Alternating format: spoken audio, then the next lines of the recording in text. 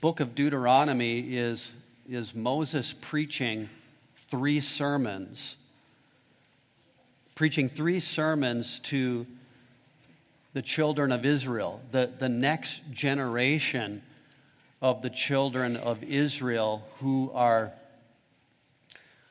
not too far from Jericho, across the Jordan, to the north of the Red Sea. Their moms and dads have died in the wilderness. For 40 years they wandered because of their rebellion, but now the next generation is set to inherit the promise of the land, and they are right on the edge. And Moses is preaching to encourage them, to exhort them. Three sermons, and the first sermon that Moses preaches in the book of Deuteronomy is a sermon of remembrance. It's a sermon of the past. In fact, the first four chapters are really Moses stirring them up by way of remembrance to look back over 40 years ago when the people of Israel were gathered at Mount Sinai. And as we pick it up in Moses' first sermon in chapter 1, it's 40 years ago, they're gathered in Mount Sinai. God had instructed the people of Israel for about a year, and now God says, it's time to move. It's time to move, and he's reminding them of what happened in the past, because to remember the past will help them to walk by faith in the present and to claim the promises for the next generation. So let's pick up the text in Deuteronomy chapter 1, and we'll start reading Moses' first sermon, and starting at verse 6. Last time we preached through verses 6 through 8, and our text this morning will be 9 through 18. Verse 6. The Lord our God spoke to us at Horeb, saying, You have stayed long enough at this mountain. Turn and set your journey, and go to the hill country of the Amorites, and to all their neighbors in the Arabah, in the hill country, and in the lowland, and in the Negev, and by the seacoast, the land of the Canaanites, and Lebanon, as far as the great river, the river Euphrates. So Moses is saying to them, you've got to remember, we've got to move. It's time to go. We're going to have to take the land. We've got to get up. We've got to move. And the reason we're going to move is not our own strength. The reason that we're going to move is based upon the promises of God. We've got to move upon the promises of God. And so he rehearses the promises in verse 8. See, behold, see, I have placed the land before you. Go in and possess the land which the Lord swore to give. It's right there. I've sworn to give it to you. I swore to give it to your fathers, to Abraham, to Isaac, and to Jacob, to them and their descendants after them. And so, God, the first thing out of the book of Deuteronomy, Moses wants to remind the people of Israel is this: you've got to move based on the promises of God. You've got to take hold of the promises, and you've got to move. Faith in the promises of God give us confidence to move upon those promises by the power of God. We must move upon the promises. And I was shocked then. I was so encouraged by that passage, but I was shocked by our passage today. Let's just get to it. Let's talk about the rebellion, right? How they didn't move on the promises, and we'll get to that next week. But before they moved from Sinai, and he reminded them what happened, he says, let me remind you of one more thing that happened that I want you to remember. It seems strange, but let's read about what he reminds them next in verse 9. Let's read it, verses 9 through 18. I spoke to you at that time, saying, I am not able to bear the burden of you alone. The Lord your God has multiplied you, and behold, you are this day like the stars of the heaven in number. May the Lord, the God of your fathers, increase you 1,000-fold more than you are and bless you, just as he has promised you. How can I alone bear the load and burden of you in your strife? Choose wise and discerning and experienced men from your tribes, and I will appoint them as your heads. You answered me and said, the thing which you have said is to do is good. So I took the heads of your tribes, wise and experienced men, and appointed them heads over you, leaders of thousands and of hundreds, of 50s and of 10s, and officers for your tribes. Then I charged your judges at that time, saying, hear the cases between your fellow countrymen, and judge righteously between a man and his fellow countrymen, or the alien who is with him. You shall not show partiality in judgment. You shall hear the small and the great alike. You shall not fear man, for the judgment is God's. The case that is too hard for you, you shall bring to me, and I will hear it. I commanded you at that time all the things that you should do. And then we set out from Mount Sinai after they had organized under leadership. Father, help us now to take these words to the people of Israel thousands of years ago and to recognize that the timeless principles here today instruct us in the life of Grace Community Bible Church. These are your words.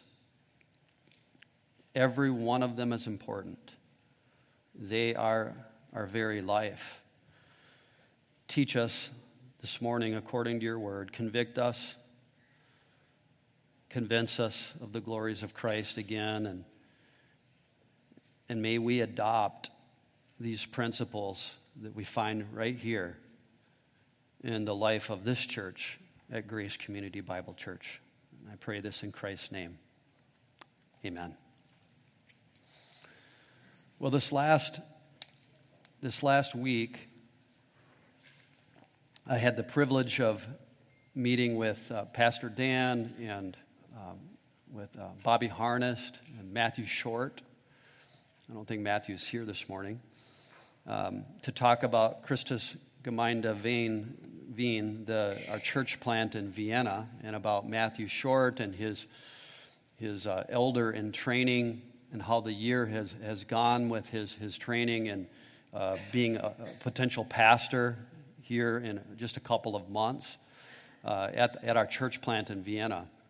Heard about his preaching through the book of James and was excited to hear about his preaching. Heard about how much he's learning from Kai, the lead pastor there at the church plant, about loving and shepherding the people of God, and he's been getting equipped in that way as well through weekly accountability and even distance work with Bobby in that regard.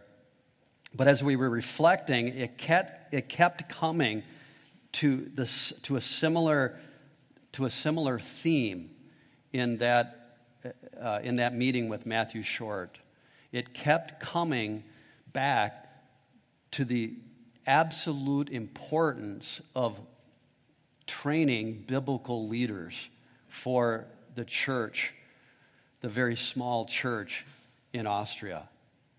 It came to the importance of training biblical leaders for gospel-centered, Christ-centered, word-centered churches in Austria, a very dark place. In fact, I think Matthew mentioned it, that the need of the day is to equip pastors in biblical ministry, in Christ-centered ministry, so that churches that are planted stay on the course of the word of the living God. And then this week, Pastor Dan is heading to Sierra Leone. Why is he going there? To train pastors, to train leaders who will train other leaders so that they might plant biblical churches. Really, this is, I dare say, the need of the church globally. And this was true for the people of God in the Old Testament. The people of Israel who were to move on the promises of God, just move on the promises of God. That wasn't just a command for an individual in isolation. That was a command for the people of God to move together upon the promises of God and to take hold of the promises of God and to take hold together. And as I reflected on that, then verses 9 through 18 begin to make more sense.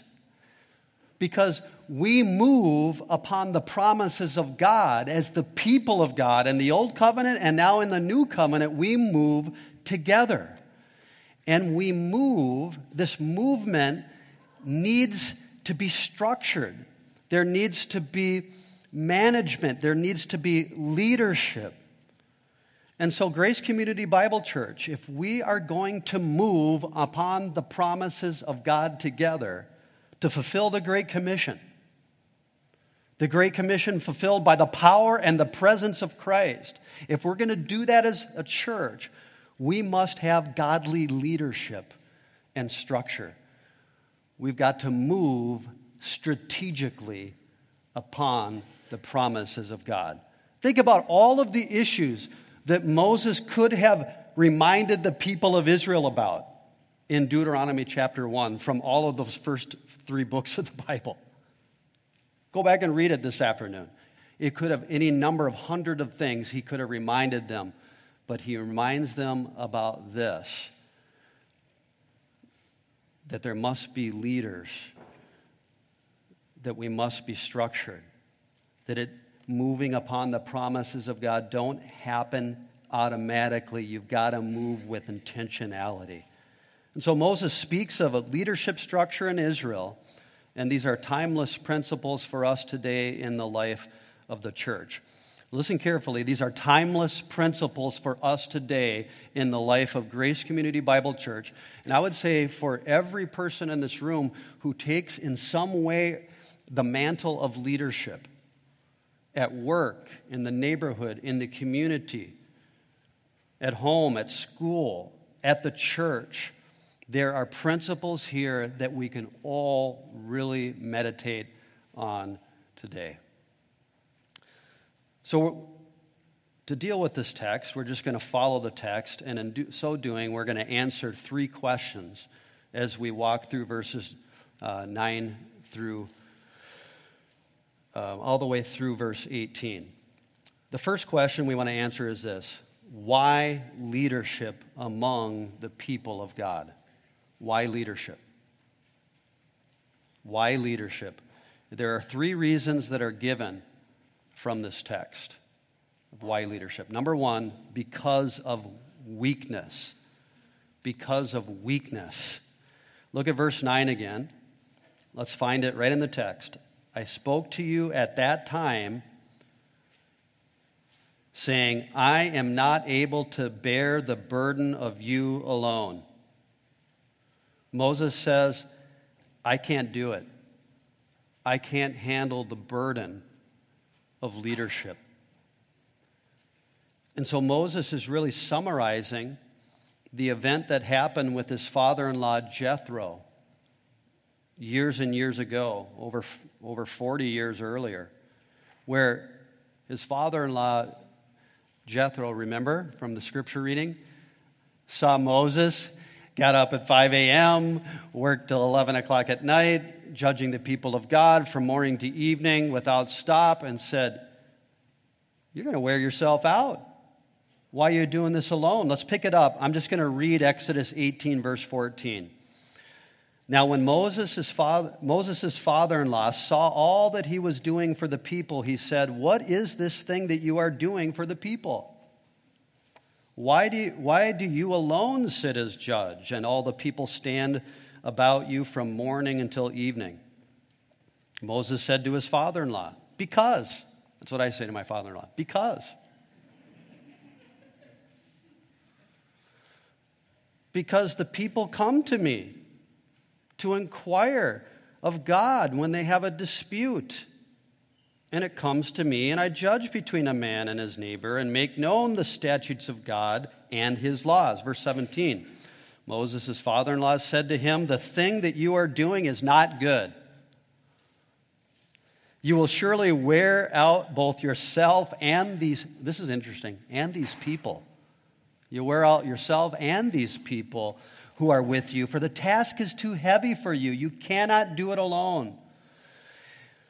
And so Moses reminds the people of Israel of the past, what he said to mom and dad who died in the wilderness. I reminded them, we're going to need leadership. I can't do it alone. We can't do it alone. We'll wear ourselves out. There's a biblical principle. They needed shared leadership. We're going to be overwhelmed. We're going to wear out, Moses says, if we do not have a leadership structure in place as we go in to take the land. We got to move with structure. Now, this is a humbling posture. It's a humbling note about leadership right out of the gates. It says, I'm not able to do this.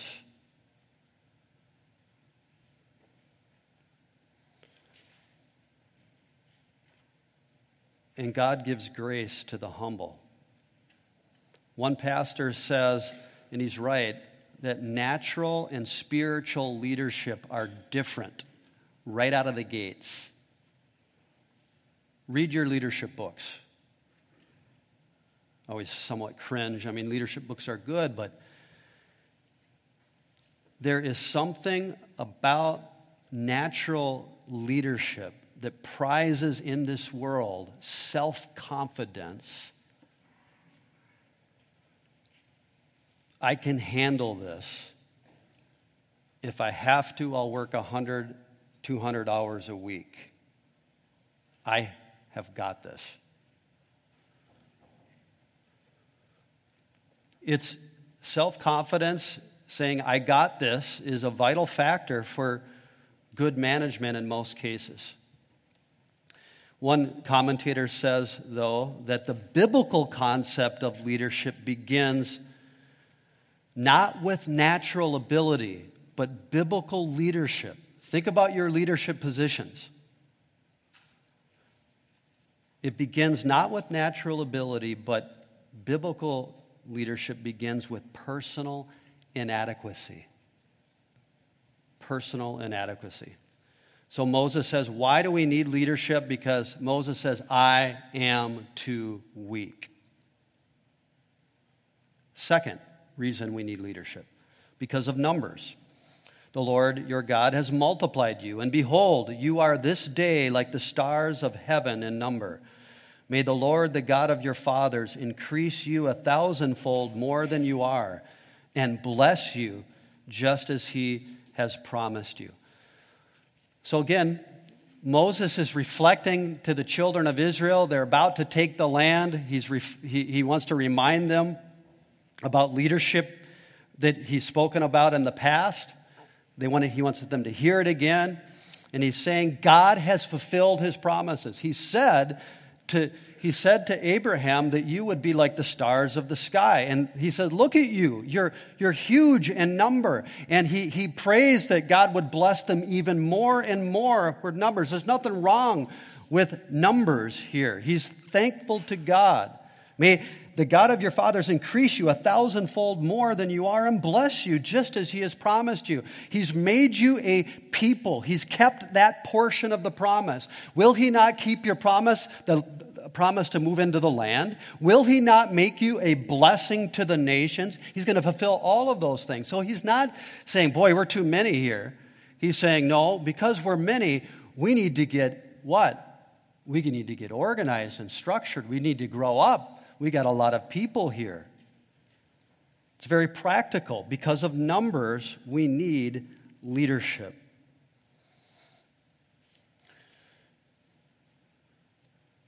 And third, not necessarily as positive, We need leadership, number one, because of weakness. Number two, because of numbers. Number three, because of strife. Strife. Look at verse 12.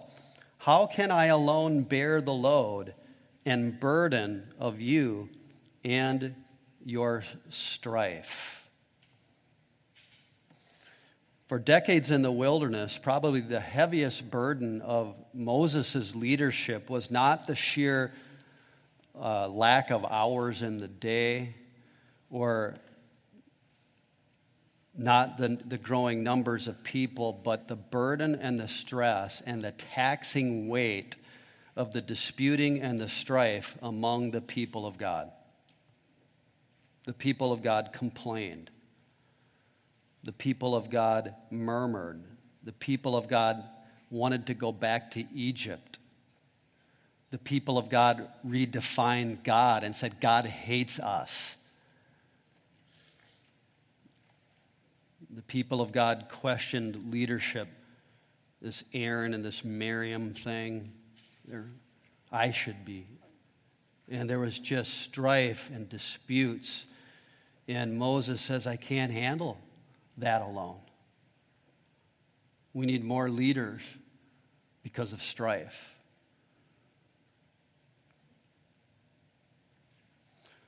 And so what happened? Look at verse 13. Because of those three reasons, let's do this. Choose wise and discerning and experienced men from your tribes, and I will appoint them as your heads.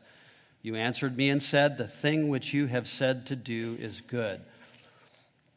And so Moses says to the people who knew the people in the trenches, here's some characteristics that you should be looking for, but I want you to look for these characteristics in each other and suggest those to me, and I will appoint them as heads. And so you can even see in the New Testament the principle of leadership coming up from within the church identifying them, and then the elders of the church saying, yep, we affirm that, which is why in our membership meetings we want to get ballots and fill out input on future elders and future deacons because you know one another, and we're part of that process together.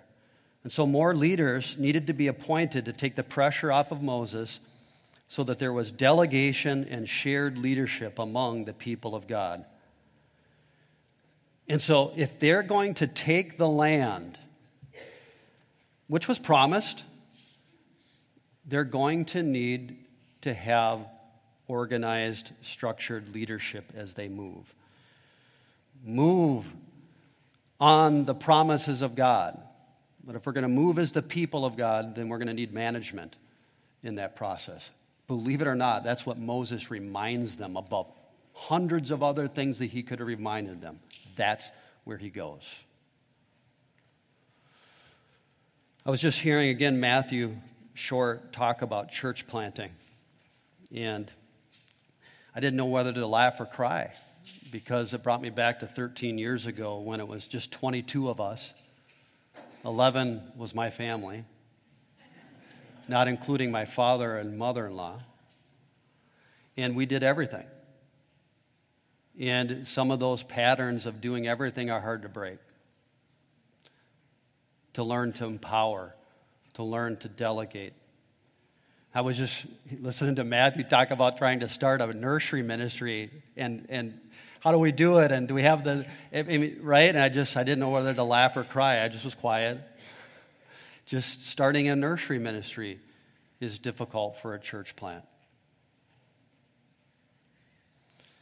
And as in the life of Grace Community Bible Church with a new building, as we grow up, I can't say we're a church plant anymore. We're 13 years into it.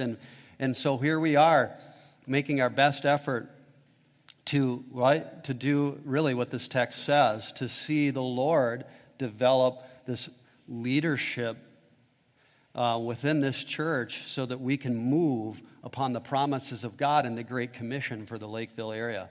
But we're still in the awkward teenage years of trying to figure this out in the idea of leadership. But we do need, as we grow bigger, there's a growing need to raise up leaders, to learn to delegate, to learn to empower, to learn to equip. And we're still learning this in our own church. One thing's for certain, one person cannot do it alone. But it's also important at Grace Community Bible Church that the members of this church, the elders of this church, the deacons of this church, are looking for the right kind of leaders. You know, by the way, don't you think that this Old Testament principle that we find here about delegation is behind the New Testament practice of a plurality of elders? If you're looking for the birth of plurality, you'll find it in Exodus 18 and Deuteronomy chapter 1. The stress of leadership is real. It needs to be a shared burden.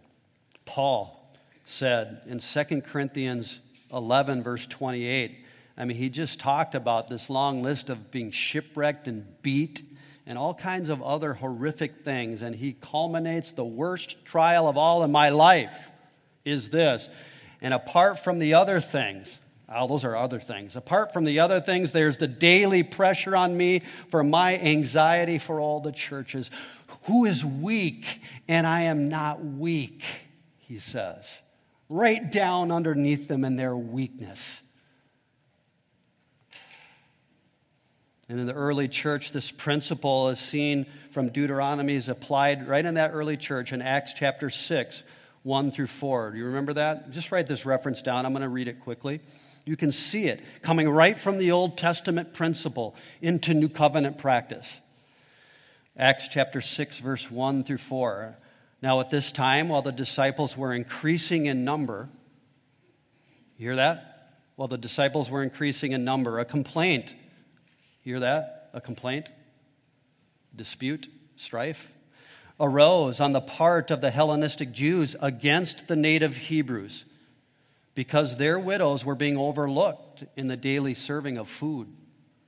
So the 12 apostles, summoned the congregation of the disciples and said, "It is not desirable for us to neglect the word of God in order to serve tables. Therefore, brethren, select from among you 7 men of good reputation, full of the Spirit and of wisdom, whom we may put in charge of this task. But we will devote ourselves to prayer and to the ministry of the word." I think you can see in Acts chapter 6, you can see how the Bible works and how these principles are there in the Old Testament that fuel and provide a foundation for New Covenant practice. Why? Leadership. Because of weakness, because of numbers, because of strife. Number 2, what kind of leadership? Well, let's look at it in the text under 2 headings, the character and the calling of appointed leadership. First, the character. And there are 3 aspects of the character that we're going to look at because it's in the text. First, look at verse 13. Let's read it. Choose wise and discerning and experienced men from your tribes, and I will appoint them as your heads. Okay, we're not going to take a lot of time on this. We need to keep moving in Deuteronomy. Number 1, wise. Wise. This is not just head knowledge, in that case of Torah or the law of God. This is, yes, it's not less than that. There is knowledge, but wisdom is the ability to apply that knowledge to life's complicated situations. One Bible dictionary says this about wisdom, quotes, "The ability to judge correctly and to follow the best course of action based on knowledge and understanding." Knowledge of the word put into practice takes wisdom. That's what wisdom is. And we know from the book of Proverbs, Brandon's is going through Proverbs with the teens. And so teens, you know from the book of Proverbs, what is the beginning of wisdom? The fear of the Lord is the very beginning, the source of wisdom, God himself. So wisdom, find wise men. Number 2, discerning. The idea of this word, according to one commentator, and I think he's right, is, quotes, a perceptive and sympathetic sensitivity to the needs of others, end quotes. Discerning. Okay, now listen. Leaders, business leaders, everyone, listen. Wisdom, yes, you have to know the Bible. Wisdom is, I need to have wisdom to know how to put that into place in practical situations in my leadership structure where I'm at. Watch this. We're not done there. The next step is discernment. Watch this. It's a hard translation. The idea is perception and sensitivity to the needs of others in the exercise of that wisdom. So yeah, you have knowledge and you try to practically apply it in wisdom, but that is going to be a mess and it's going to be difficult. And it's going to be hard, and people are involved, and it takes so much discernment. It takes so much sensitivity, and that is the idea of that word discerning. Third, experienced. So, we're looking for people who have been around the block once or twice. Experienced. Let him not be a novice, Paul says as he speaks about elders, or he'll be puffed up with the sin of the devil, which is pride. And we're going to get to that in the book of 1 Timothy. We preach through Titus here, and we see these characteristics are really summaries of what Paul expands even in the book of Titus and 1 Timothy. Wise, discerning, sensitive, and experienced men from your tribes of Israel. So that's the character. Secondly, look at the calling. That is the role. There's not much here on this, but that's consistent with the New Testament, is it not? More about what? Character. So the calling, verse 15. So I took the heads of your tribes, wise and experienced men, and appointed them heads over your leaders of thousands and of hundreds, of fifties and of tens, and officers for your tribes. Then I charged your judges at that time. So there's 3 different terms here for the types of leaders. There's one general term translated heads in verse 15. So I took the heads of your tribes, and I appointed them heads. That's a general term in Hebrew for leaders. But then there's 3 specific terms underneath that. One is leaders of thousands and of hundreds. The word leaders, that's better, commanders. Translation would be commanders there. So this was a military term, a military function as the people were to launch into battle, right, to take the promised land. They needed commanders, they needed leaders who were going to exhort and who were going to command and who were going to direct. But then there were officers, number 2, that are mentioned here. Officers, right at the end of verse 15, this term for translated officers indicates a more administrative function, kind of like a foreman on a job site. Sure that the work gets done, manages the people and the supplies and all of that. This is administration. The first one is direction and exhortation, and then there's administration, and then there's the judges mentioned in verse 16. This is a leader, a head, specifically who helps with judgments and matters of disputes in law. More of a spiritual oversight. Now, the priests aren't mentioned here, but the judges get close and are part of that spiritual oversight of the people of Israel. I just wanted you to see, not that we need to expand this, but to see that the principle is there for various different gifts, necessary skill sets that God has given and then supercharges by the Spirit, right, to serve the people of God in the church today. And so you think of the church today. Do we have military leaders? No. This is the new covenant. We have what? Elders, and we have deacons, but we have those too. And we have other appointed leaders within the church. And some do administration, some are exhorting, and we have different gifts. I mean, think about the pastor. Think about me for a second. You could call me an elder and be right. You could call me a pastor and you would be right. You could call me an overseer and be right. All three speak of the same person, but they're showing different skill sets and different giftings, just like we see here with the interchange in use. It's all flowing from these Old Testament principles. So the pastor is an overseer. That is, there's administration that has to take place, and there's leadership that has to take place. They're an elder. That is, they don't have to be 70 years old, but they can't be a novice. They have to have experience, which we see flowing out of the Old Testament text. And he must be a pastor. That is, he must not just have this head knowledge, but a love for the people that is not biased for the alien, the outsider, that honors the law of God. Not just know the law of God, but is able to shepherd and to be sensitive and discerning, to be among the people and know the needs of the people. We see these things flowing right out of this passage in Deuteronomy. And we're going to get to it again as Pastor Dan goes through 1 Timothy. And there's various sizes, right? There's thousands of people and groups of hundreds of people and groups of 50 people and groups of tens of people. And all kinds of different things that they did with different giftings of leaders for the people of God to be able to function. But here's what I want you to see.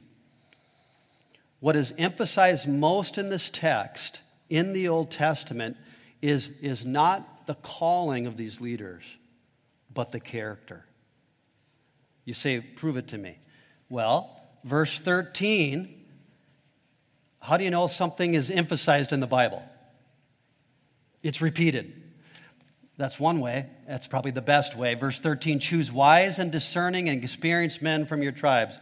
Verse 15, then I took the heads of your tribes, wise and experienced men. Even Moses is emphasizing the character of the leaders as the most important aspect. And I was just reminded of this as for those of you who are new, we have the whole book of Titus on the website. We've preached through that entire book. And the whole book of Titus, you've got 3 verses on the elder, right? There should be a plurality, right? But then you've got 3 verses. You've got one little verse with one thing you have to do. That is your calling, right? In Titus. Hold fast the faithful word and be able to contradict those who oppose it. That's it. But the 2 verses before that, there are 16 characteristics, personal characteristics of the leaders. One activity, 16 character qualities. So important then in the life of Grace Community Bible Church. So important if you are a leader of a company, a Christian leader of a company, that you be a man or a woman of integrity, wise and discerning, and experienced.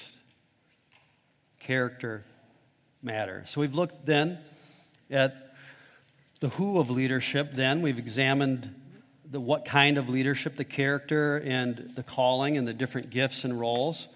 Let's go then finally, and I think really helpfully and quickly it appears from the clock, to our third question, the way we ought to lead. There are 5 crucial aspects. Let's run through these from the text. First, the leader must, are you ready? I'm not saying I can do any of this apart from the Spirit. I'm just preaching the text. Pray for all of us who lead. Number 1, listen. Listen. This is the how. This is the way. Verse 16. Then I charged your judges at that time, saying, hear the cases between your fellow countrymen and judge righteously between a man and his fellow countrymen or the alien who is with him. Now, at another time, I will get into the glory of the fact that aliens are part of the people of God and have full rights under the law of God, because God knows what it's like to be an alien in the foreign land of Egypt and our heart for strangers and aliens. For another time. For today, I want to talk about that first word, listen. That word translated here is translated many other places in the Hebrew, listen. Leaders must first listen. In fact, one Bible translation of verse 16, the Lexham English Bible, translates it this way. I think it's absolutely right on, so here's a good translation. Hear out your fellow man. Hear out your fellow man. That is a good capturing of that word. That is the first how of leadership. The first thing a leader needs to do is close his mouth, close her mouth, and listen carefully so that they have all the information. You can see how I don't want to do a part 2 on this. Let's do part 1. Be done. Number 2, secondly, a leader must judge righteously in verse 16. The idea here is there ought to be equity and fairness. Judging righteously in the book of Deuteronomy, that we will see, is judging according to the character of God. Judging righteously, judging according to the character of God, judging according to God's holiness, and judging in accordance with God's love. Both. Not in cold rationality, but judging according to the warm love of God, according to the white, hot righteousness of God, judging according to the character of God. And that is, of course, the law of God, this objective standard. But to judge righteously, he's saying, just judge righteously. It's not easy to judge righteously. It's not easy to take the law of God, the Torah, and apply it to the messes that sin had made in the strife in the Israelite camps. Not easy to apply the Word of God even in our church at all either. It takes wisdom and discernment. You can't just slap a verse on the messes that we make with our lives. Let me say that again. You just can't slap a verse on the messes that we make with our lives. This is the judgment of righteously. It's black and white. You got the Torah, right? No, it takes wisdom and sensitivity and discernment according to the love and righteousness of God. This is at the heart of judging righteously. There's always going to be conflict in Israel. And there's conflict in the people of God of all times. There's always issues to be worked out. May the Lord help leaders in this church to judge righteously. Third way is spoken of as a negative, so I'll just couldn't think of another way of putting it, so I'll just put it this way. Do not be partial. Do not be partial. Verse 17, you shall not show partiality in judgment. You shall hear the small and the great alike. So how are you to lead with fairness? How are you going to judge righteously? Well, you can't show partiality and judge righteously. You've got to hear the small and the great alike. Which means it doesn't matter whether a person is rich or a person is poor. It doesn't matter whether the person is important or the person, by this culture standard, I should say, is unimportant. There's no distinctions. The text literally says, don't regard faces. All men are created and women are created in the image of God. Don't be partial, leaders. Don't be swayed by power. Don't be swayed by pocketbooks. Don't take a bribe. Don't show favorites. Don't be intimidated. Which leads me to the fourth point. Why would we show partiality? You know why? You know why? Not because we're mean, because we're scared. Which leads you to the fourth point from the text. Do not be afraid. The fourth way we lead, do not be afraid. He goes right on. He connects partiality to the fear of man, does he not? Look at it in verse 17. You shall not fear man. Wow. You shall not fear man. For, here's the reason, for the judgment is God's. At the very bottom of bad leadership, in the home, in the community, workplace, in the church, is the fear of man. It's the bottom of it. Fear of failure. Fear of what others might think. Fear of consequences. Fear of persecution. Proverbs 29, verse 25, the fear of man lays a snare. It lays a snare for biblical leadership. What is the antidote for the fear of man? For, the text says, there's the antidote for the fear of man. For the judgment is God's. Here's the truth. Jeff, Pastor Jim, all leaders, listen to me, and anybody who leads. Here is the antidote. For the judgment is God's. We're going to lead according to His word. This is His law. It's transcendent. It's good. I don't get it all the time. I don't know how, but it's good. I believe that. I'm going to tell myself the truth. This is God. This is His judgment. This is for His glory. This is for His name. This is His word. And His judgments are good. I'm going to tell myself, it's good. It's good for us. It's good for us.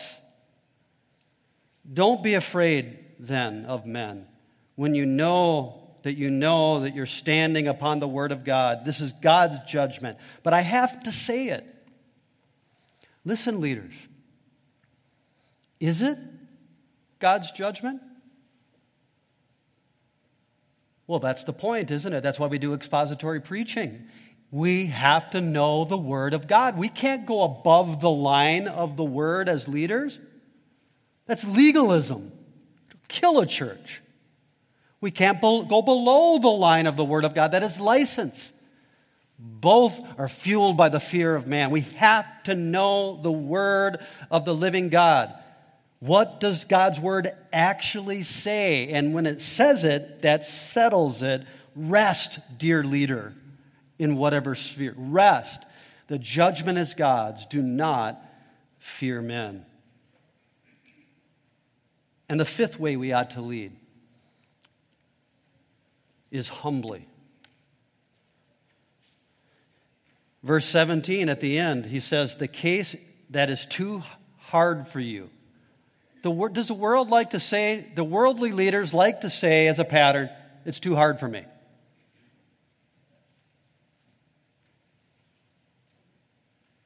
If the case is too hard for you, you shall bring it to me, Moses says, and I will hear it. And then he does a summary statement that we're not going to unpack. Remember, he gave all those laws for a year? Here's his summary of that. I commanded you at that time all the things that you should do. There's a summary. I want to talk about leadership. I could have talked about a million things that I've summarized in one verse. Verse 18. Chapter after chapter is summarized in one verse. I don't know. I'm talking about leadership. Humbly. So the difficult cases Moses would hear and render a judgment. Appointed leaders need to know their limitations, their giftings, and be humble enough to say, uncle. You know that expression? To say, uncle, I need help. I lack wisdom. I lack discernment. I lack experience in this area. And a good leader is teachable, humble, and transparent, and willing to ask for help. Again, the benefit of a plurality, then and now. The benefit of having older pastors that are like-minded, that you can call up and ask for help and advice. I have a pastoral advisory email group of a bunch of godly pastors that I can ask questions on email. I'm so thankful for Twin Cities Bible Church and that plurality there, that that we can help them and they can help us.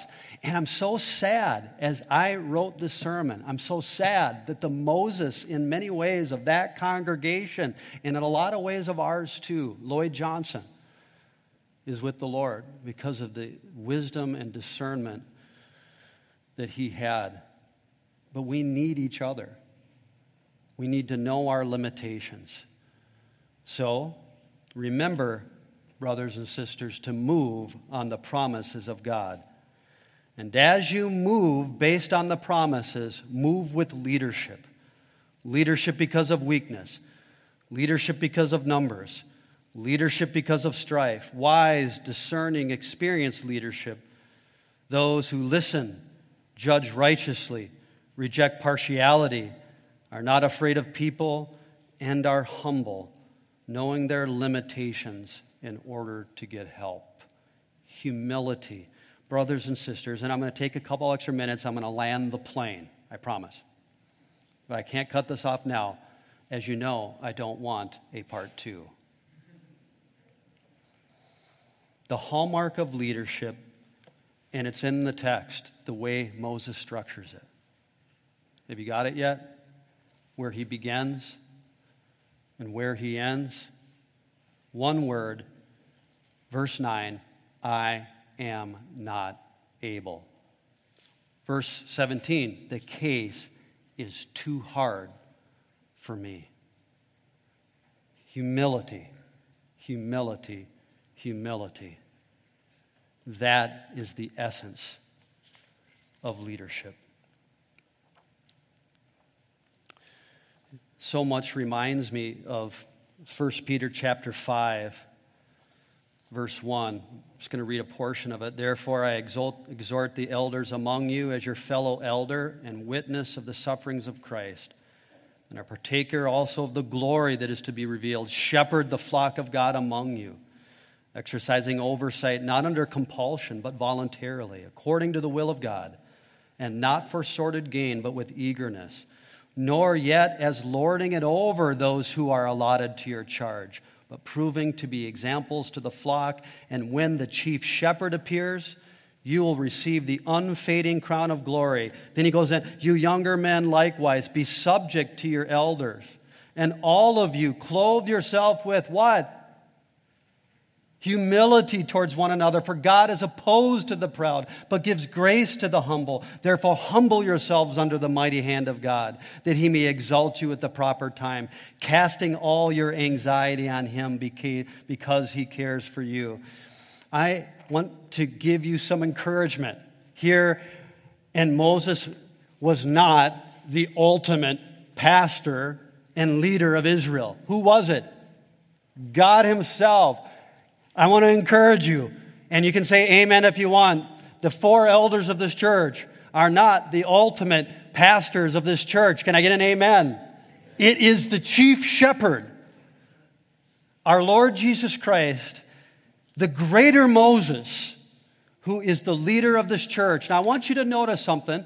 Moses said in Numbers chapter 12, verse 3, he wrote this. It doesn't seem very humble. But it's inspired by the Spirit. Moses wrote, now the man Moses was very humble, more than any man who was on the face of the earth. Oh, I think that's there because he wants to show us the greater Moses, the chief shepherd. Hallelujah, our leader, the greater Moses, the chief shepherd. He is the one, it's his spirit in leadership. It's him who leads Grace Community Bible Church. And I'm telling you, our Lord Jesus is gentle and lowly of heart. He is gentle and lowly of heart. It is Christ who said in Mark chapter 10, write this reference down, to his disciples in Mark 10:42. Listen to this. Jesus said to them, you know that those who are recognized as rulers over the Gentiles lord it over them, and their great men exercise authority over them. But it is not this way among you. But whoever wishes to become great among you shall be your servant, and whoever wishes to be first among you shall be slave of all. For even the Son of Man did not come to be served, but to serve, and to give his life a ransom for many. And Paul picks up on this in Philippians chapter 2, verse 5. Now listen to this. Have this attitude in yourselves, which was also in Christ Jesus, who, although he existed in the form of God, and by the way, right before that it says, consider others, right, better than yourselves. Have this mind in you, which was also in Christ Jesus. So God is humble.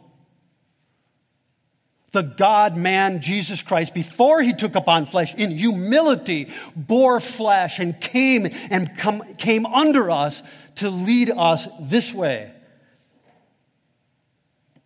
Have this attitude in yourselves, which was also in Christ Jesus, who, although he existed in the form of God, did not regard equality with God a thing to be grasped, but emptied himself, taking the form of a bondservant, and being made in the likeness of men, being found in appearance as a man, he humbled himself by becoming obedient to the point of death, even death on a cross. But he's not dead. Our leader is a humble, exalted ruler. Verse 9, for this reason also God highly exalted him and bestowed on him the name which is above every name, so that the name of Jesus every knee will bow, of those who are in heaven and on earth and under the earth, and that every tongue will confess that Jesus Christ is Lord, to the glory of God the Father. May we rejoice in our chief shepherd. He's not only humble and receives us gently, but he has all authority and power to get it done and to take us home and to claim the promises. May we organize under him. May we move on the promises that are yes and amen in Christ. But may we organize under Spirit-led leadership as we move.